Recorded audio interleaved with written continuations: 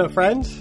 In light of recent events, with Roe v. Wade and the abortion debate hitting our headlines once again and being on the forefront of everyone's mind, I thought I would re-release this conversation I had last year with Virginia Lindsay and Andrea Lipke on abortion, adoption, and Down syndrome.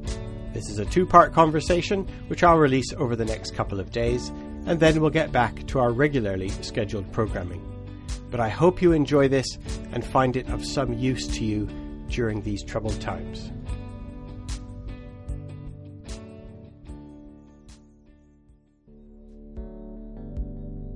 Welcome, fellow traveler. You are now listening to the Tent Theology Podcast. Each week, we have a tent talk where we pursue the renewing of the Christian social and political imagination.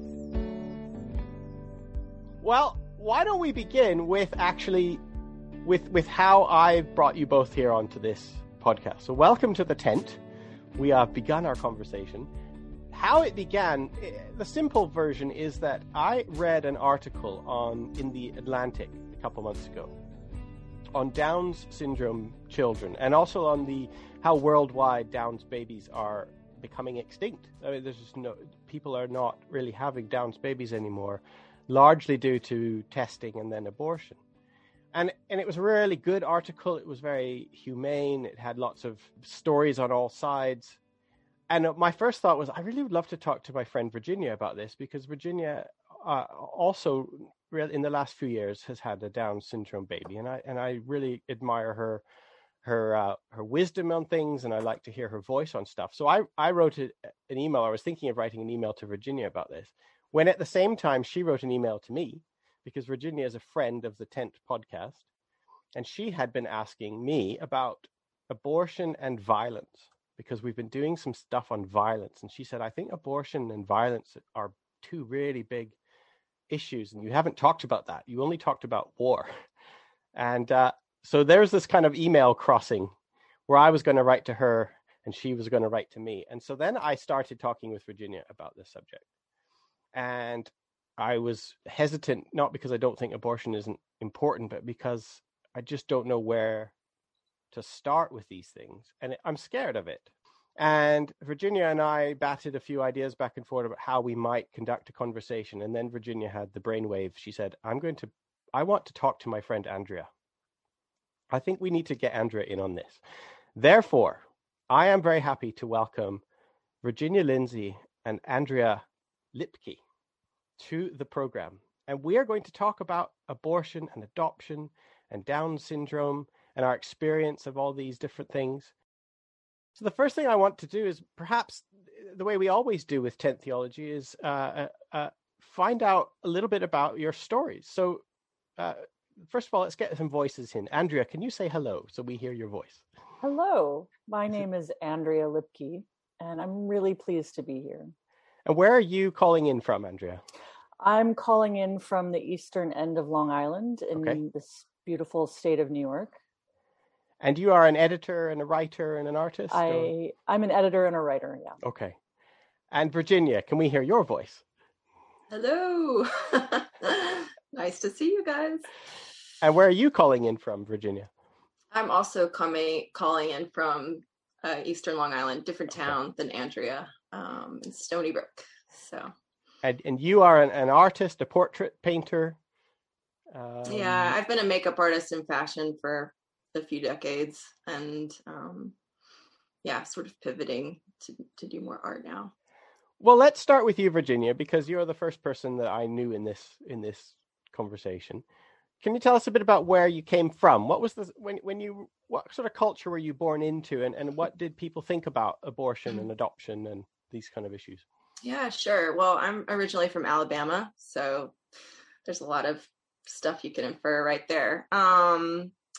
I grew up I have a sort of a weird background. I initially grew up in the church that started the PCA denomination, so super Calvinist, super conservative. And PCA stands for our non-American listeners? The Presbyterian Church of America. Okay. It's sort of the more conservative wing of the Presbyterian denomination. Mm-hmm. I also grew up charismatic Pentecostal. So I haven't really met very many charismatic Presbyterians.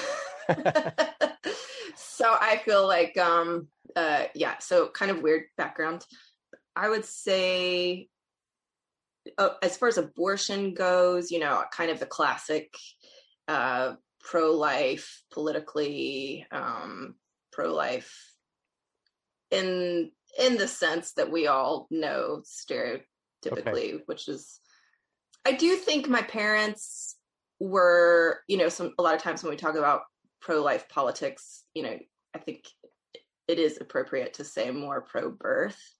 Okay. I think we all know that a lot of the politicians and the ideology that comes with that is often not really that concerned with life after birth. Politically. Right. So was abortion something people talked about? I mean, abortion was definitely something people talked about. I would say button issue. Yeah, I think more than I feel like my parents, particularly my dad, I was hearing a lot more about justice and taking care of people and loving people.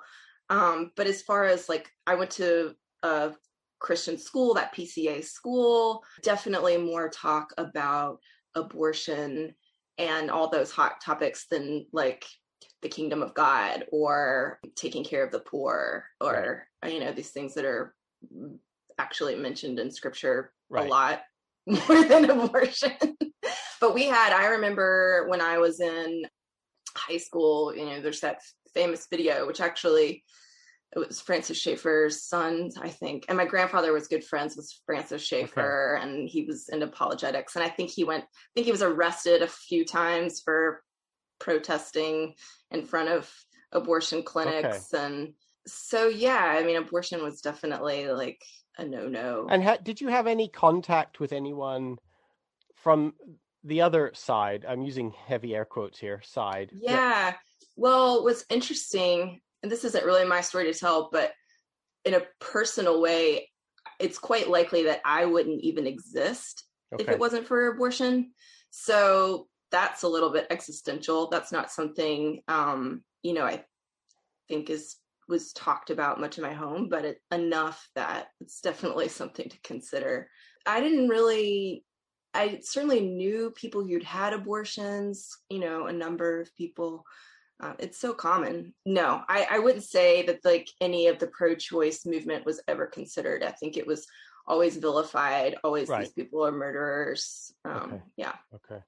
And we are going to get to where you are now. But before that, I want to find out, Andrea, can you tell us a bit about where you were born into? What kind of imagination did you have about this thing? Yeah. Well, I was born in London, actually. And my mother was from Sweden and my father was a New Yorker. And my mother had been a Fulbright scholar for a year at Cornell University in Ithaca and met my father, and they fell in love.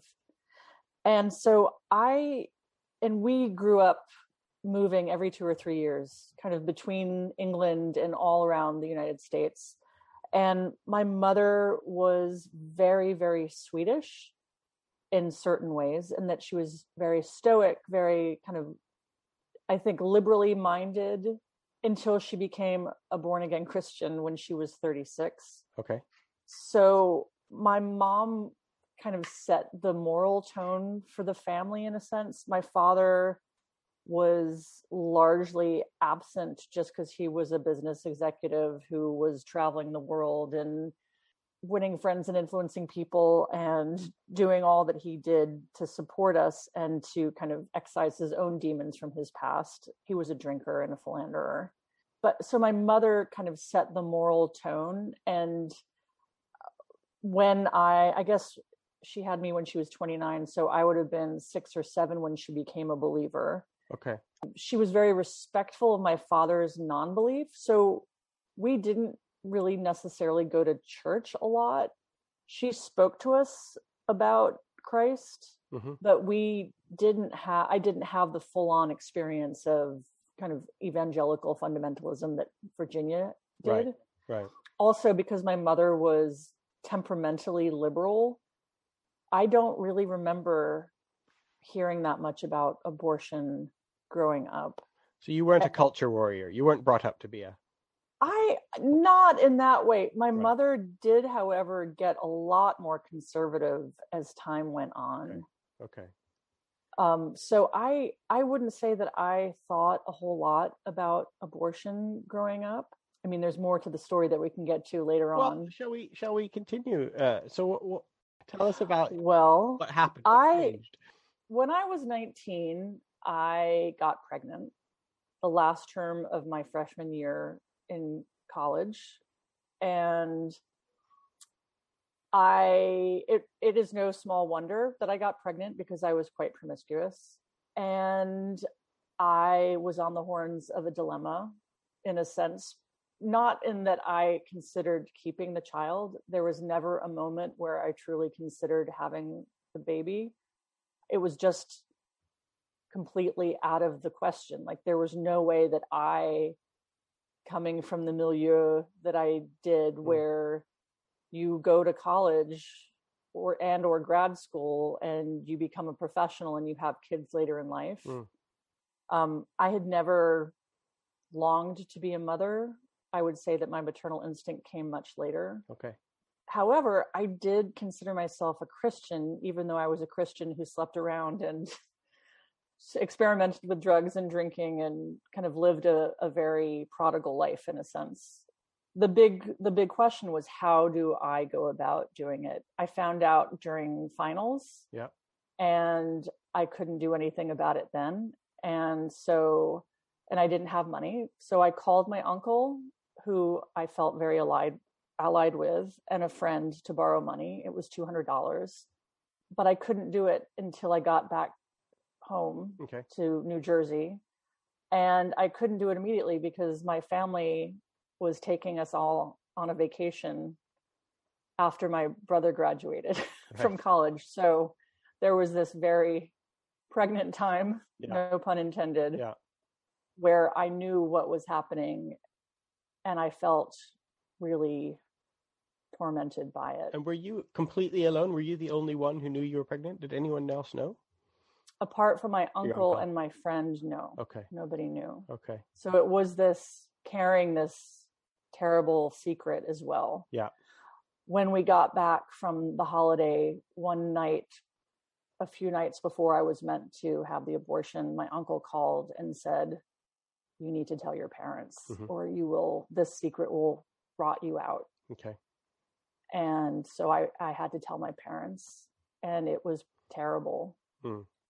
As it would be for anybody, but especially for a family that was really split down the middle with my father. My father immediately said, "Of course you're getting an abortion." And my mother couldn't stop crying. Right. And pled with me not to. And my brother the next day, who was also identified very strongly as an evangelical Christian, went AWOL. He had just become an officer in the Navy, and he went off base to come to try to convince me. So on one hand, I had my father saying, "You're doing the right thing. You're an idiot for getting pregnant," which was true. And on the other hand, I had my brother and my mother saying, "Please don't do it. We'll help you raise it. You can make an adoption plan for the child." And I was in torment, and I went through the abortion. Because raising a child, just even with their help, was just not a thing that was going to happen. I could not fathom it. Yeah. There was nothing in me that felt like that would have been possible. Yeah. And I think, this goes into this whole idea of there was a part of me that was really amazed that I could get pregnant. Right. Because I think there was this sense that I had I was fully educated sex-wise. My parents had told me the birds and the bees, and I had read books, and I had had sex education in public school, and still I was amazed and confused and befuddled at the fact that I actually conceived. So that was my experience. And the fallout from then was basically I walked away from my faith because my mother, I would say that the biggest part of walking away from my faith was the fact that my mother froze me out. Right. Not intentionally. She just had such a difficult time. Okay. And I think was truly fearful for my soul. Okay. And what I read was that she didn't love me anymore and that I was unacceptable. And how could I embrace a faith where I was rejected by my very mother? Yeah. So I ran away. Not literally, but I mean, I ran away from faith very, very far, but came back to it many years later. So a 19-year-old had an abortion, mother froze you out of her life because she couldn't handle what you'd done, feared for your soul. Where was your brother in all this, and your father? What were they doing? My brother also definitely feared for my soul. But I mean, he was off in his own world. He was on a carrier in the Gulf. You know, he was an officer in the Navy for 4 years, then went to business school and got married. And, you know, we're very different temperamentally. We share a deep love for each other, but we're very different. You know, I would say that I've always been temperamentally progressive. I actually think that these things tend to be temperamental, that whether you're a conservative or a progressive boils down oftentimes to temperament. And my temperament was always progressive and loving the arts and loving kooky people and story and narrative. As a writer, that's my thing. So, but tell us about your return to, or your experience with Christ then. Well, I would say that I've always been Christ haunted. Okay. Even as I ran away from the faith, I was never able to call myself an atheist.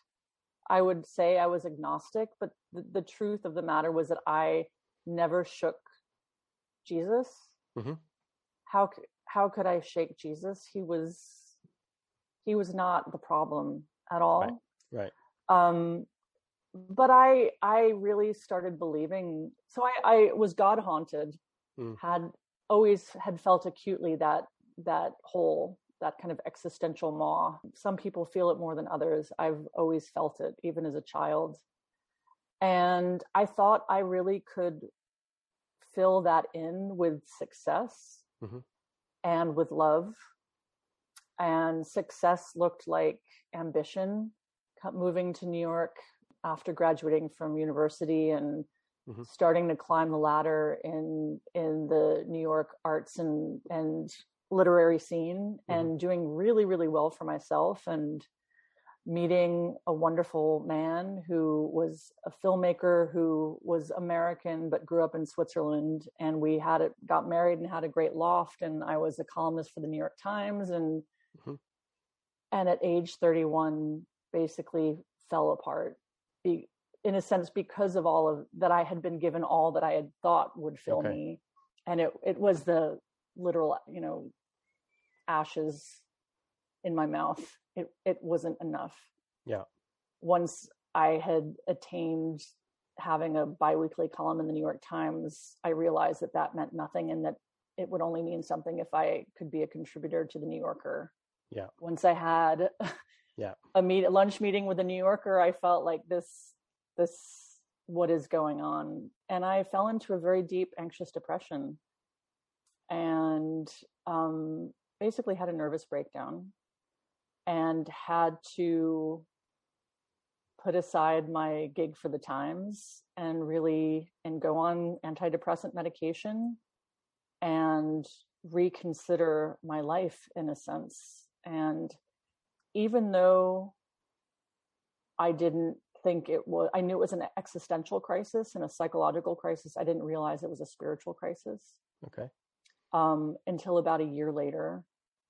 And I was much more stable. I also had a much better relationship with my parents, especially my mother, because I had never been able to tell her how hurt I was and bereaved at her reaction and the distance between us, and how angry. And when I was in free fall, psychologically, I was able to tell her everything. And so we had a closer relationship. Mind you, she was Swedish, so there's only a certain way that you can go with Swedish. There's only so. Listen, I live in England right now, Andrea. You could. I'm sure we could have a competition about emotional barriers. Trouble that. There's not only the fear of embarrassment, and of course, this goes into how wounded she was. Yeah. And from her past, etc. Did you? So because you sort of, it almost sounds like you're saying you had nothing left to lose, and so you just reached out. What did I have to lose? I'd reached the point of perhaps either thinking that I needed to check myself into a psych ward or kill myself. Right. What was I afraid of? Yeah. And there was a lot of fear. I think the fear that had me moving into free fall was somehow this fear that I was unable to love. And I think that had to do in part with the abortion. Right. So basically what happened, my husband at the time was back in Switzerland, in Geneva, seeing his mother. I was with my parents for Thanksgiving. And the Saturday after Thanksgiving, I was up for a big job as the editorial director of a big magazine, and I didn't know if I could do it. And there was kind of a controversy going on because I was being hired above my old boss, etc.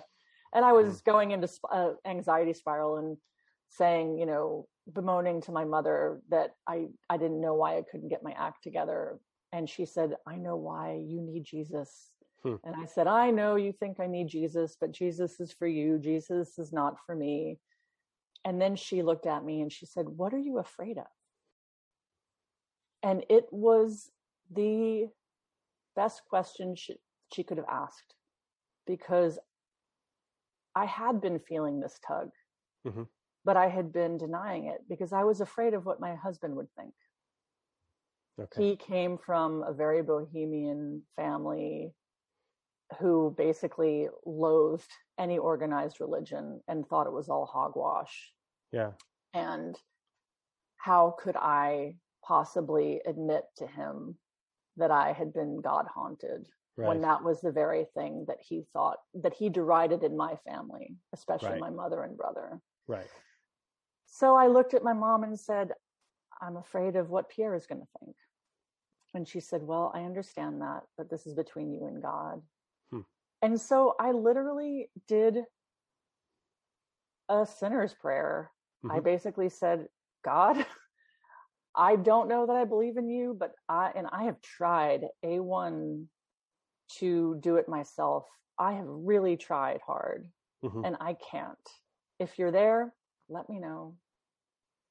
And that was it. And literally had this sense that I had thrown this ball out into the air, and that rather than falling back down or just hurtling into perpetuity, it was caught. This very real sense that it had been received and that it was real. Yeah. Hey, we do mystical experiences here as well. Well, so I'm big into, I would say that my most profound God experiences have been absolutely mystical in nature. Yeah.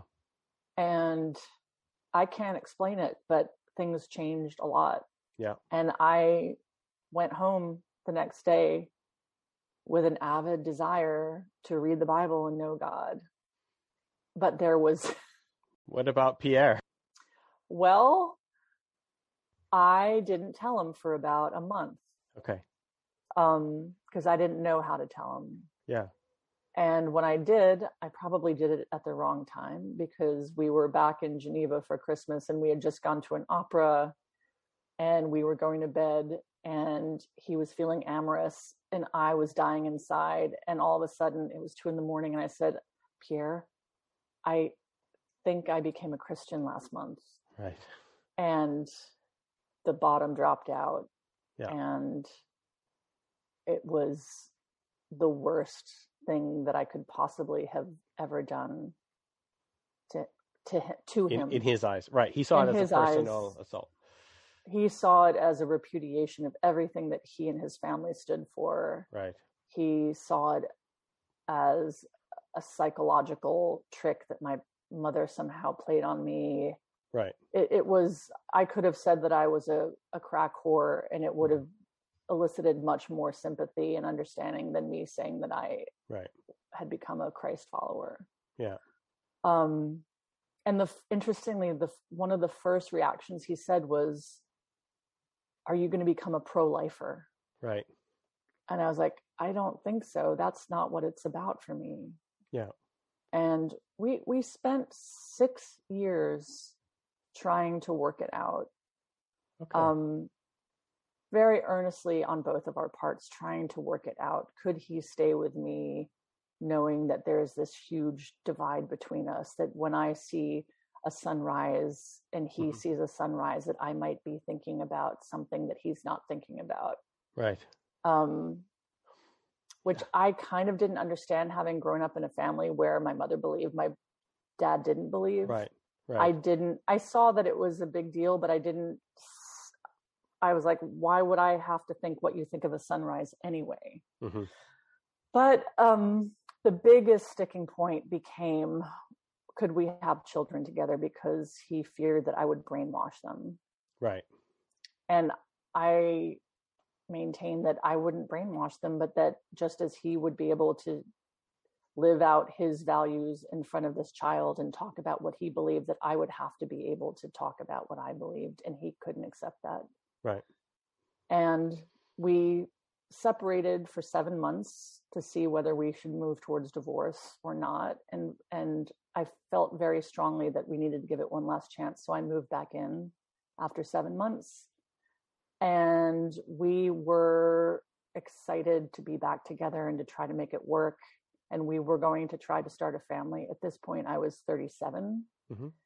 And one day we were walking to work, and he had heard from a friend of his who had been pregnant at age 40, that she got the amnio results and that there was something wrong with the baby. Mm-hmm. And she had made the excruciating decision to have an abortion. And he just needs to make sure that I would do the same thing. Right. No, actually, I was 38. So I was twice as old as I was when I had gotten the abortion. And we were walking up 6th Avenue in Manhattan, and I was first so hurt that he would ask me to promise something like that, knowing how ambivalently I felt about abortion and how hurt I had been. And also when I said, well, like what kind of, like anything, like a club foot? He was like, anything. He's like, especially Downs. And I said, I can't do that. And that was ultimately the beginning of the end of our marriage. And so we divorced when I was 38, and thinking that maybe I wasn't ever going to be able to have children. Yeah. Given the fact of my age, and that I was at ground zero at that age. So it was the most painful 6 years of my life, that kind of interim. But now you are It's married. not the end of the story. But you are married and you have children. Can you tell us, Andrea, about where are we up to now? Get us up to where we are now. Well, 4 years after divorcing, I met my husband, Ira, who was also divorced. He's 8 years younger than I am. So I was 42 when we got married, and he was 34. And we knew that we wanted a family. Actually, I met my husband the same night that I met Virginia. Okay. And her husband, Jeremy, and your cousin, Christopher, in fact, all on the same night. It changed everything. And Ira was 8 years younger than me. So I was 41 or 42 at the time. And he was 34, 35. And we became really good friends for a year, and then fell in love and basically dated for 5 months, and then eloped to Brazil. Okay. We knew we wanted a family together.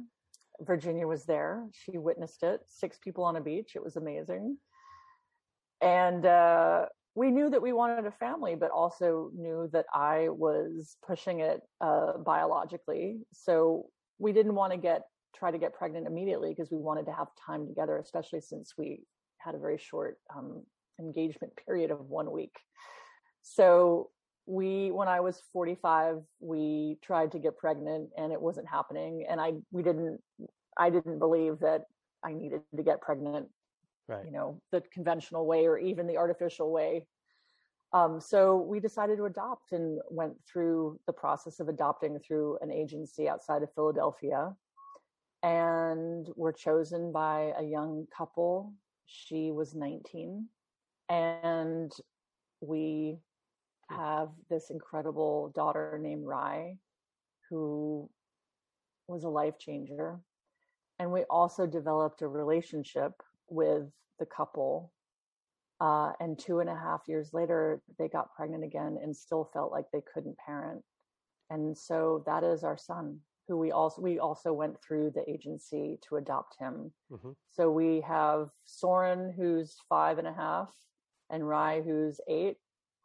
And I am forever grateful for these children and to the couple who found themselves in the situation of being pregnant and chose a different way than I had. And my son's name is Soren, by the way. I was thinking, how in the world can I interrupt this amazing story to go, I wrote a book about somebody named Soren. We know that.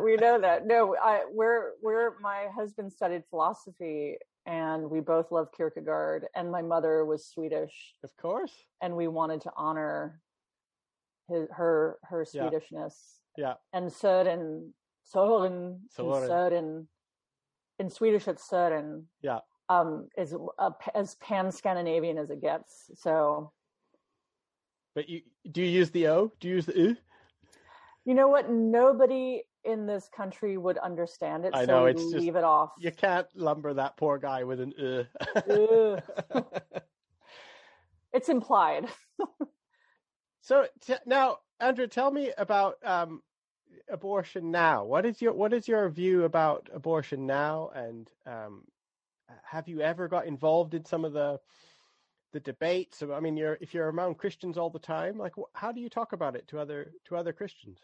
For years and years and years, I was in the art world, am in the art world. I'm a writer in a fairly sophisticated group of people, non-believers. I'm in the secular world mostly, and in New York entirely. If you're in that world, you are de facto pro-choice. Mm-hmm.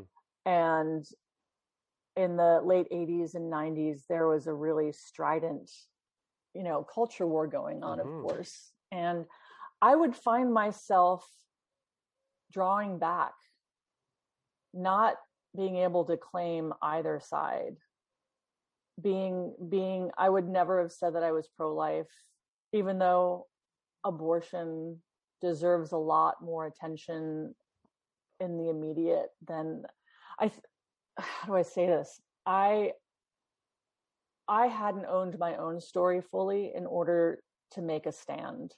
Mm-hmm. And now I feel years later that I have, through great therapy, through a lot of healing, through the redemption story of my own kids, through volunteering peer counseling at a pregnancy crisis center, other women who had gone through abortion and were having some mm-hmm. of the similar psychological and emotional and spiritual issues that I found I had. I kind of came out being able to say that I am pro-choice, with the caveat that I think both sides have it entirely wrong. Right. I would not, both sides make it very abstract. Okay. And they miss everything. I would say that I believe that it is a woman's right to make that decision being very, very, very difficult and nuanced and having repercussions, whether they experience the repercussions or not. I do believe that, for one, the body keeps the score. There's a spiritual wound that needs healing. There's a relational wound that needs healing. And I think you can ask me, do I regret having an abortion? And I would say it's an impossible question to answer. Mm-hmm. I regret having been in the situation of having to make that choice. And I would say there was no excuse. I should have known better. I should have acted better. I didn't. And I have deep regrets around that. But do I wish that I had had a different life in terms of having had a child out of wedlock at age 19? And I can't know what that would have been like. And I don't think it would have been a pretty picture, but neither was this a terribly pretty picture. I mean, the thing about Hashem, I'm having a hard time calling God because God is so much bigger and more mysterious than anything that I can ever name. Yeah. Is that it weaves our story into something that can be life-giving to others. And I've found that this experience has been very life-giving to others. Yeah. And I do have a story about that I can get back to. But so in the interim between getting married and adopting, I volunteered to peer counsel women at a crisis pregnancy center in New York. And this pregnancy center was based in the gospel. I didn't want to have anything to do with telling women that they should not have an abortion. Right. I wanted to peer counsel women who have had them. Mm-hmm. And so I did this, and it was like getting thrown into the middle of the ocean. I'm a very type A ambitious person. So I think that maybe I missed my calling to be a therapist because I've had so much therapy in my life. I think at a certain point you think maybe I should just become a therapist and make money instead of spend money. I've sunk all this time into it. So I had this young woman who was really smart and really hurt. She was in her mid-20s. She had been pregnant at age 16, and it had been really hard for her. And she was not a believer by any means. Yeah, I think she had a spiritual life, but it was distinctly not Christian in nature. Yet she had gone to a Christian organization for help. And I counseled her, I think for like 6 months every week. And developed this really intimate, safe space to share her pain and just witness it and walk through it with her. And I spoke to her yesterday. She said that it changed her life. She now has a child who's 4 years old. It turns out was born the same month and year that my child would have been born. And there's this very real sense that in a similar way that Rai was born to a 19-year-old who had made a different choice, that somehow meeting this woman and counseling her at this point in time was a full circle for me, because she was the same age as my child would have been. Again, I'm a storyteller, so I find like I'm looking for these narratives, but it really did kind of come up in this sense that we really changed each other's lives, and I helped in her healing and she helped in my healing. And she is an ongoing part of my life, and I'm really thankful to her. And interestingly, she, a month before COVID hit, went to the same organization to volunteer peer counseling because she wanted, as she said, to pay it forward. And then, of course, COVID hit and she hasn't been able to do it. She's homeschooling her 4-year-old single-handedly. I have more stories, but I think I should probably cede to Virginia at this point, and I'm welcome to answer any questions. So we left you, Virginia, as a young girl in Alabama in I'm guessing the sort of culture that was exactly the sort of culture that Andrea's husband despised. The kinds of people that Pierre was most scared Andrea would become. So where are you now? Where did we get to? We left you at a teenager in Alabama, did we? Bring us up to speed. You made some different choices in your life. Yeah, I did. And actually, I have to say, Andrea is the godmother to my son who has Down syndrome, and I couldn't think of a better godmother for him. I call him the love bomb. He has a love bomb. Actually, you're a love bomb too, Andrea. Yeah, so I feel like I personally evolved on this issue a lot, and I think, we'll talk about sort of the larger issue later. But just personally, yeah, so I grew up very kind of politically pro-life, not fully understanding the nuance of the argument. I don't think I was really educated in that way. When I was in college, there was a minute, I was like totally in the whole purity culture thing, didn't kiss a boy till I was 21. Actually, I think I bought into the purity culture, not because I was really, I thought the purity culture was good or whatever, but mainly because I really couldn't stand like toxic masculinity. Anytime a guy tried to even like put his arm around me, immediately I was like, no.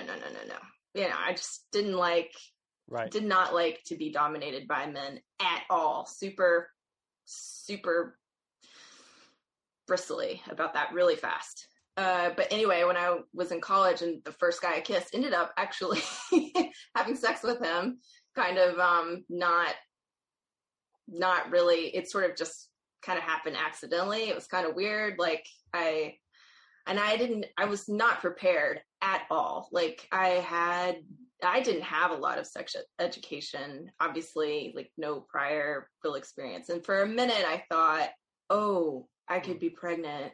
And I remember thinking at the time, because I think too, I had learned a little bit about kind of the psychology of, and I don't even know how much of this was based in real research, but there was enough knowledge that, my thoughts as a mom would affect whatever, child was in my body. And so I immediately was not sure if I was or not, but was kind of like, oh man, like really trying to have nurturing thoughts. And they were sincere, I wouldn't say. And, and I told my mom and she was great. Right. And I ended up not being pregnant. So I didn't have to make that decision. But I think if I did have to make that decision, my life would have taken a very different road.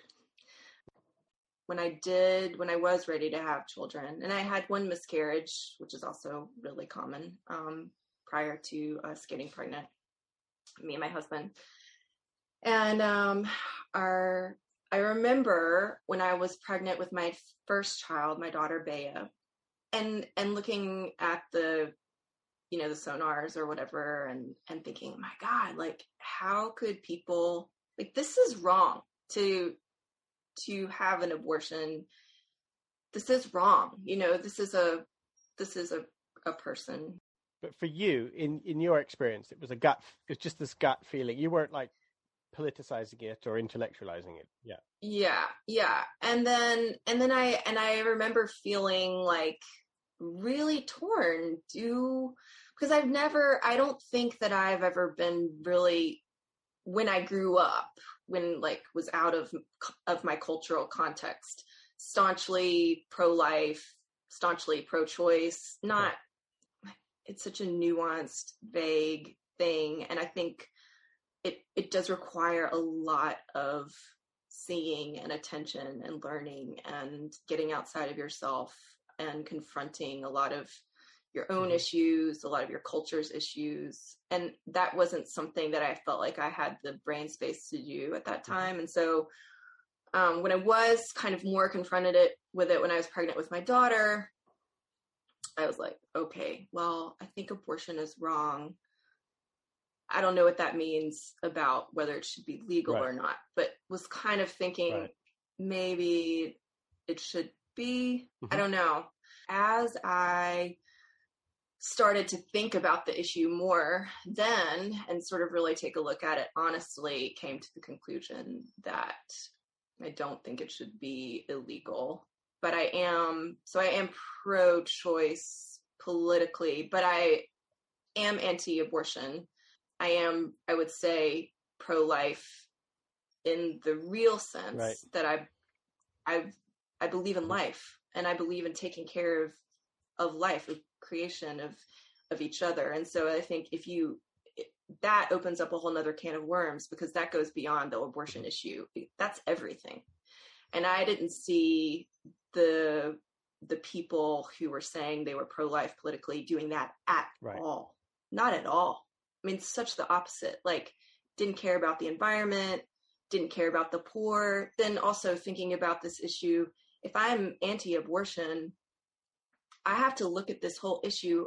How women who have abortions, it's not like they're like, yay, I'm excited to have an abortion. How, like, they've been put in a position. And I think, that's something we can talk about later, this question of nonviolence and how that plays into, we hear a lot from Christians about nonviolence to babies. Well, what about nonviolence to women? So they're not talking about that as much. Were you crystallizing these feelings and thoughts while you were having your daughter, or after you'd had your daughter, or kind of all around, and then after?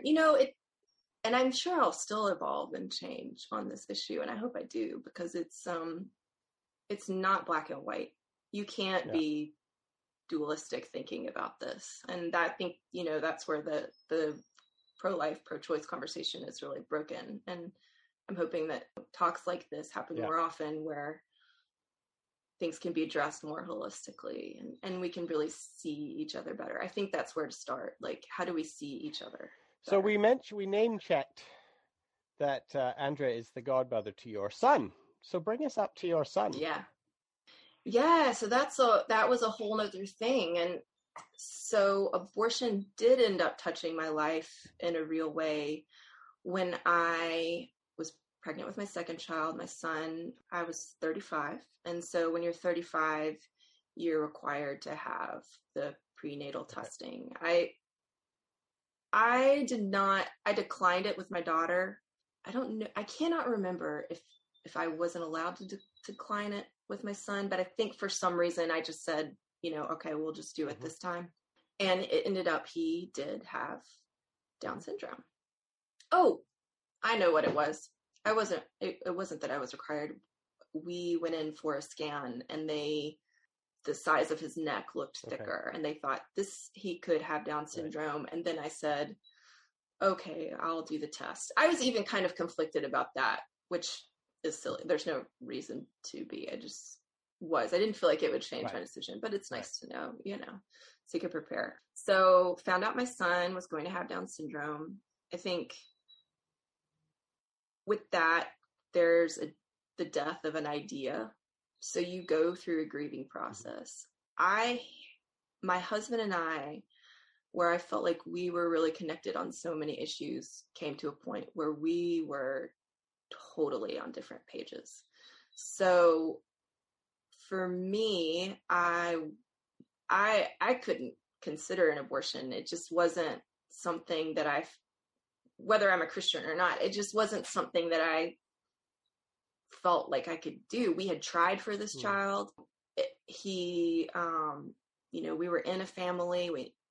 What am I going to do? He's not good enough. Throw him away? Like, no, gross. I just felt really uncomfortable with that. And also thinking about too, for me, kind of an everyday life, even before I got pregnant with him, anti-discrimination and inclusion and diversity was really important to me. How could I say that those things, fight for those things, or talk about those things being important to me, and then discriminate against my own son?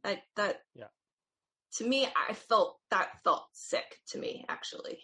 I felt pretty strongly about that. Where my husband did not. And also he was very upset about the diagnosis, and he really wanted to consider an abortion. And he would say, we didn't have a lot of talks about it. We did have a lot of talks about it, but I was put in an awkward situation because I'm carrying a child who's now, over 20 weeks. So he can hear, all these things. He can hear our conversations. He can feel my energy. And I am talking with his father, who wants to consider killing him. Right. And so then I'm feeling vulnerable, like I have to protect my son. Am I going to have to choose between my husband and my son? Now, this paints my husband in a bad light. This is true. I don't think it's his brightest moment, but at the same time, I have to say, like, he's a really wonderful person. He's a great dad. Don't hear the story and think there's nuance there as well. He had suffered depression for a very long time and was newly out of medication, doing really well. I think he had a real fear and legitimate, that this was going to throw him back into spirals of depression. And then how would that affect, would he make it? And also, how would it affect our daughter? How would it affect our family? And could he function? And that's legitimate.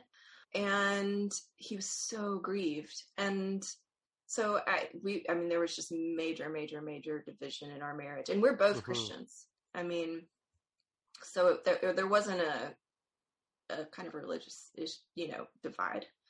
Obviously we ended up having him. I don't know. And my husband would say this, in the end of the day, I don't think he knows the answer whether or not he could have actually gone through with an abortion or not. But I think he was really upset that it wasn't something I was going to consider seriously. I did listen to him and we did talk about it, but it was just, it was not in my brain space. And I think that was really, really upsetting for him. So Virginia, where is your husband now with this story? He's in a very different place. It's still a place of growth and complication, and I think this journey for both of us will probably never end, as journeys never end with any relationship anybody has. But it's pretty amazing to see how opening this door has changed both of us. And I think for my husband in particular, who has always kind of had more issues with this, he's become so much more open-minded, and things, I think I would say before, he's 2 Ivy League degrees, very kind of on paper, very successful. These sorts of things mattered a lot to him. And I think he was sad that he wouldn't share this with his son necessarily, but it's these kind of values at the same time were also killing him. He was constantly comparing himself to people suffered from depression and anxiety, and he still struggles with that, but it's pretty amazing to see how he's, by saying yes to Phineas and allowing himself to be next to otherness, it's freeing him, I would say, from himself and this worldview that was really kind of crippling him. So it's just been a tremendous blessing. And he's an incredible father. He's an incredible father to both of our kids. And I think even when he does get sad about Phineas's diagnosis, he still picks up. He's there for him. He's such a good dad. I don't think there's regrets at all. We have hard days, but we have hard days with our other daughter who doesn't have Down syndrome too. And, I would say the only time our son, things seem hard or sad is when we compare him to other children. And I think that's also true for the way my husband, when he would feel sad, when he would compare himself to other people. And obviously, you know, it's foolish to compare for a number of reasons, and we all can fall into that temptation. But it's pretty amazing to see in a way that's so crystal clear the dangers of that and the pitfalls of that, and how unnecessary it is, and how things are fine and good and happy when we don't do that. It's just that when we do, that's really the only time the sadness comes in. I would say it doesn't exist otherwise, which is really interesting. And then there's this other, and we can talk about this later too, but kind of the classic thing is there is a culture surrounding Down syndrome, and there's a culture surrounding kind of the medical community approach this sort of thing. I mean, Down syndrome is the most common genetic disorder. That's what it's called. I don't even feel comfortable calling it a disorder anymore, to be honest. But, you know, if that's what you want to call it, it's fine. It's the most common one. I would say, I feel comfortable saying this, the medical community's approach to this issue, and we can see this because there is the ratio of funding for research for people with Down syndrome is astonishingly low compared to the amount of people that have it, and compared to the other amounts of funding that go towards other genetic disorders. So it's the most common genetic disorder with the least amount of resources poured into it. Yeah. And most of the funding goes to the genetic testing. And the answer has been, let's just get rid of these people. You know, I saw Andrea actually pointed to me the film Crit Camp, which is great. I really, really recommend it. But one of the things that struck me is at the very beginning, one of the men who actually made the film, he has spina bifida, is talking to another person with a disability, and he says, you know, they're always looking for ways to kill us. And I think that's true.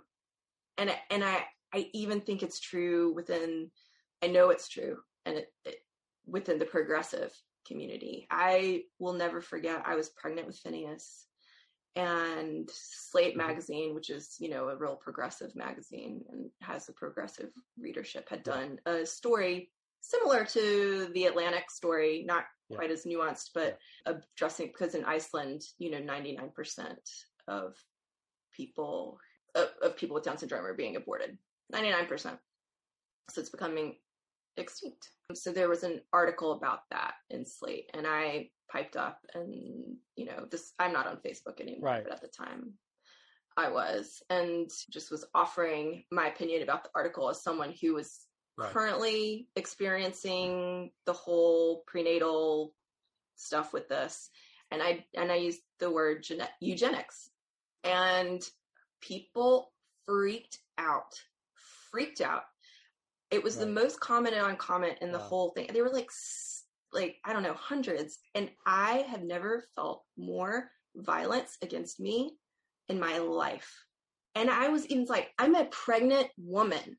We're supposed to be supporting each other. And I felt gut punched over and over and over again by these women who are all about civil rights and racial justice, but did not feel like someone with Down syndrome was worth, like, this was even a conversation worth having.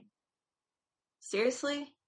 It opened my eyes to, gosh, so many things that, you know, other people who are not valued in society, you know, I'm a white middle-class woman who really hasn't felt a lot of that. And now I can touch that in a real way, you know, in a different way, but it's just crazy. Virginia, Andrea, I'm going to draw this part of our conversation to a close. We have brought us up to the modern era, to the current age, and we are all now in one room. And what's going to happen is I'm going to end this particular episode, but I'm going to invite you back. Will you please come back for the following episode to continue talking about these things? And I would love to get you to talking and then sit back and see what happens when we have, I know that you have so many things that you care about and know about and have experienced, and so would love to continue this conversation. Can I please ask you to come back again for the next session? On the condition that you provide a nice cuppa and some chocolate digestives. For your London roots. We'll go back to the English roots. Absolutely. Wonderful. Thank you. All right, friends. Cheerio, friends. See you soon. Cheerio. Cheerio. To further support the show, please subscribe wherever you listen to podcasts. Follow us on social media and learn more about 10th Theology at www.10ththeology.com. Thank you for joining us, and God bless everyone.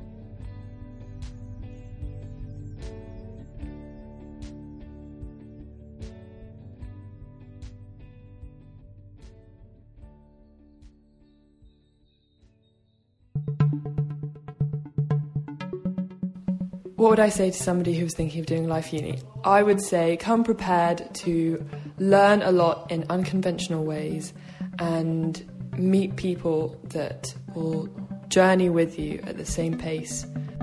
If you're a fan of the Tent Talks podcast, then you or someone you know might be interested in Life Uni. Life Uni is a course that I have become involved in over the last year or so, and it is one of the most exciting things I've done for a long time. You will learn things that you didn't think you needed to learn and stuff that will tie into your everyday life. The Life Uni course takes young people between the ages of 18 to 25 and offers them a whole life discipleship program. We combine following the way of Jesus with life skills such as money management, conflict resolution, working off the land, nutrition, health, and other great topics.